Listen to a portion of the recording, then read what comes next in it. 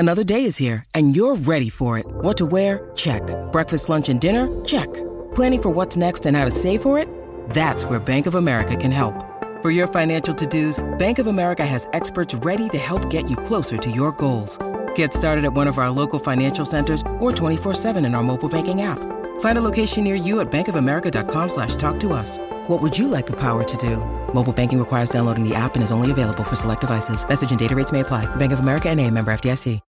When you need mealtime inspiration, it's worth shopping Kroger, where you'll find over 30,000 mouth-watering choices that excite your inner foodie. And no matter what tasty choice you make, you'll enjoy our everyday low prices, plus extra ways to save, like digital coupons worth over $600 each week. You can also save up to $1 off per gallon at the pump with fuel points. More savings and more inspiring flavors make shopping Kroger worth it every time. Kroger, fresh for everyone. Fuel restrictions apply. The backyard was a literal playground. The yard was huge, with a lush green lawn and 2 large oak trees that were probably a couple of 100 years old. There was a bouncy house in one corner with several children inside, bouncing around, no doubt surfing a sugar high thanks to all the goodies placed on decorated tables around the yard. There was a magician with 6 enthralled kids, staring raptly up at him as he did something with 2 metal rings. There were also 2 inflatable slides, a miniature ball pit, a small petting zoo, and pretty much every toy a kid could ever want.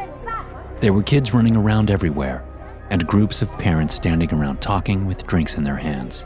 As I stepped out of the house, or mansion, I should say, and into the backyard, I looked down at my son.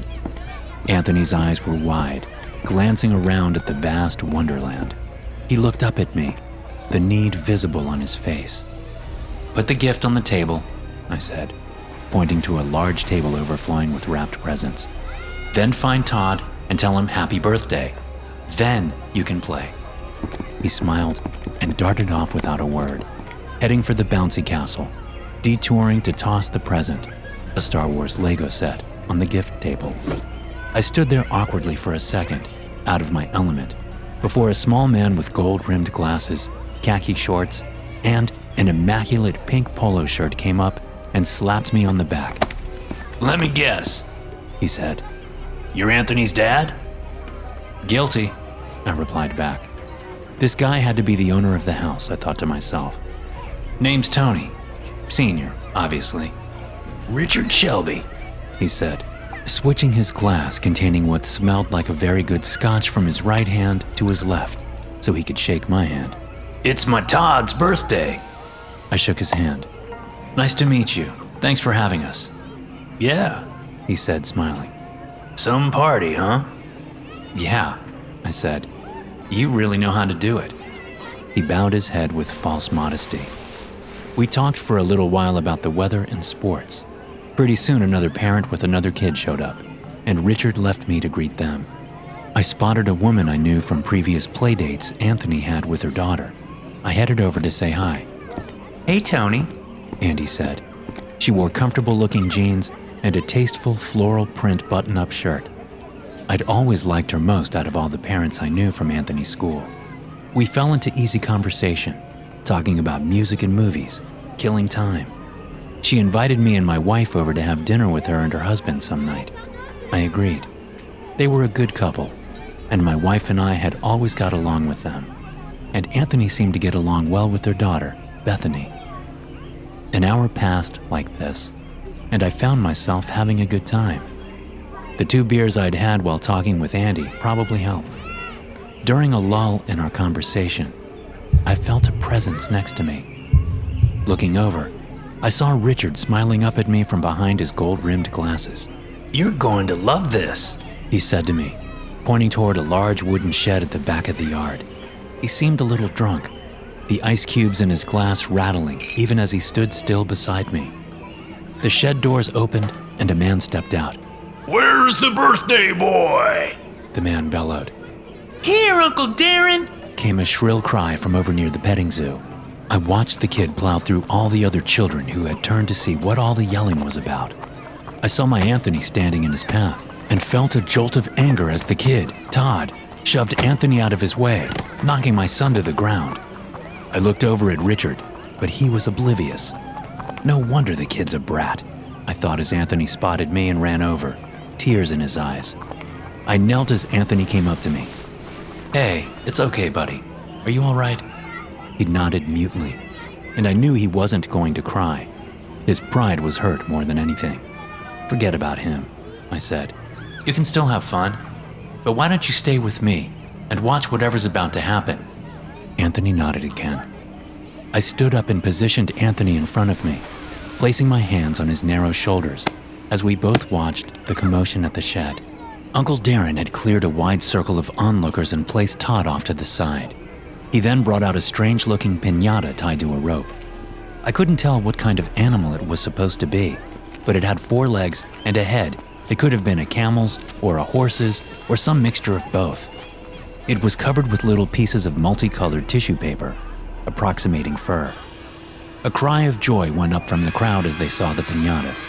Todd made a move to rush toward it, but Uncle Darren told him to stay where he was. It took a few minutes for Darren to get the thing hanging from the branch of a nearby oak tree. He then headed over to Todd and put a blindfold on him. He spun the birthday boy around a few times, then gave him a stick. He pointed the kid in the right direction and set him loose. The crowd of children stood in their wide circle, tensed for the moment when the candy would flow from the piñata like manna from heaven. "I got that piñata from a very strange man," Richard said to me. I'd almost forgotten he was standing beside me. "Apparently, it's unbreakable," he said, then laughed a drunken laugh that I found just a little disturbing. Personally, I thought it was a cruel joke. Todd stumbled up toward the piñata, slashing the stick through the air with all his might, but hitting nothing. Standing far back, Uncle Darren shouted directions at the kid, urging him on. Todd managed 3 total attempts, each hitting nothing but air, before he seemed to give up, stopping where he was. He held the stick over his right shoulder as if he was about to swing again, but he didn't. His legs were wide apart and unmoving. A silence settled over the crowd as this continued for over 10 seconds. "You all right there, Todd?" Darren said, no longer needing to shout to be heard. "You want to take the blindfold off?" Todd didn't answer. He stood there, frozen like a statue. But the piñata did move. It swayed on its rope as if in a stiff breeze. But there was no breeze. The leaves on the oak tree were moving only slightly, as if from a gentle breath of air. Then it started shaking violently at the end of its rope. Everyone watched, enthralled by whatever trick was going on. Surely this had to be a part of the entertainment. Surely. I looked over at Richard, expecting to see a knowing smile, but he looked as perplexed as all the other adults. The rope snapped, and the piñata came down, landing easily on its 4 legs. Before I could even try to figure out how this was all happening, the piñata rushed toward Todd, the little frilly pieces of paper attached to it moving back in unison as the object propelled itself through the air using its legs. The piñata rammed Todd in the chest. I thought the crunching sound the impact made was from the piñata breaking, but I saw soon enough that it wasn't. Todd flew back without changing the stance he seemed stuck in. The stick hit the ground first and came out of his frozen hands. Then he landed on his back, and I could see the dark hole in his chest. Only then did I notice the little pieces of candy that had flown out of him. The piñata smacked its head into Todd again and again in quick succession, each impact bringing another cracking sound and sending another splash of candy out of the boy's abdomen. The adults were now murmuring, looking at each other in growing alarm. Many of the kids turned their smiling eyes toward the magician, knowing that this was some sort of crazy magic trick. The magician, for his part, stood stunned, watching the impossible play out. The piñata was still smashing itself into Todd. Uncle Darren, the nearest adult, ran forward and picked the piñata up.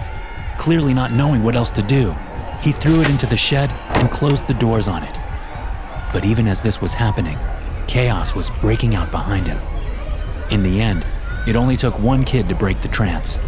One kid who ran forward emitting a giggling scream, started scooping up the candy from the lush green grass. Many of the other kids rushed in, their little minds unable to comprehend the impossibility of it all. Even though Anthony made no move toward the candy, I gripped his shoulders tighter. Next to me, Richard dropped his glass of scotch and rushed forward toward his destroyed son. Parents were now dashing into the fray to find their kids and get them away from whatever hellishness this was. I spotted Andy as she charged in, grabbing her little Bethany by the arm and pulling the girl out. I watched in growing dismay as Bethany used her other hand to stuff some of the candy into her mouth. "Spit it out!" Andy screamed, scooping the girl up in her arms and rushing her away from the growing chaos. I reached down and grabbed Anthony's hand. "Let's go," I said. "We need to go." I thought about calling 911, but what would I say? Help! A kid turned into a piñata? A part of me still thought it was some kind of dark joke, but I didn't see how it was possible. Andy rushed up to me with a giggling Bethany in her arms. "She ate some of the candy," Andy cried. "What do I do?" I don't know," I said. "I don't know." Bethany suddenly stopped giggling, drawing both my and Andy's attention to the girl. Anthony looked up at his friend, eyes wide with worry. "Oh my God!" Andy screamed. "She's getting stiff!" Sure enough, I could see Bethany changing position, her legs jutting out and her arms straightening at her side. She went as stiff as a board in her mother's arms. Andy rushed over into a solitary corner and laid Bethany down on the grass. I followed along, dragging Anthony beside me. Andy was blubbering, pleading for Bethany to stop it. I pulled my phone out with my free hand and dialed 911.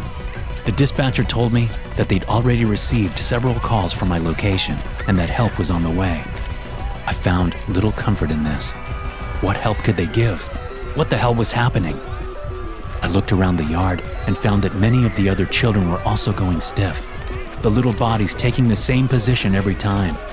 Parents were crying, as were many of the children who hadn't rushed in to eat the candy. Andy screamed again, and I looked back over at her and Bethany. The little girl's hair was falling out as I watched.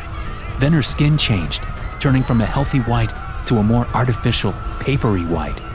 Her eyes were wide open, and I could see them changing, the intricate blue of her irises morphing to a dull, two-dimensional pulpy blue.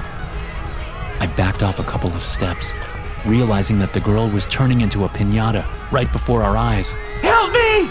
Andy screamed at me. I shook my head and tried to speak, but found that I was unable to. Anthony was now crying, and his sobs snapped me out of it, making me realize what I had to do. I scooped my son up in my arms and ran. I ran as fast as I could through that gigantic house. We made it to the car parked down the street, just as the sound of sirens reached my ears. I put Anthony in the front seat, although he was still too young for that. It didn't matter. As I drove home, I kept checking on Anthony. I kept picturing him changing into a stiff piñata, then bursting apart, his insides hollow but for the strange, unbranded candy that would spill out. But Anthony was still a living, breathing boy when we made it home. I parked in the driveway and turned off the car, then looked over at my boy. "No more birthday parties for a while, huh, kid?" Anthony nodded. SCP-956 appears to be a common piñata. Tests have revealed that, although superficially similar to papier-mâché, SCP-956 is constructed of various amounts of glue, sugar, and unidentified fur and human tissue. SCP-956 is also shown to be highly resistant to any sort of bludgeoning damage, though the use of gunfire, flame, and heat have all been shown to be effective. SCP-956 enters its active state when a human under the age of 12 enters within 5 meters of it. Approximately 7 to 28 seconds after entering the active zone, the child becomes unable to move, holding any stance they had at the time. The victim is incapable of motion or speech, although they remain alive and retain awareness.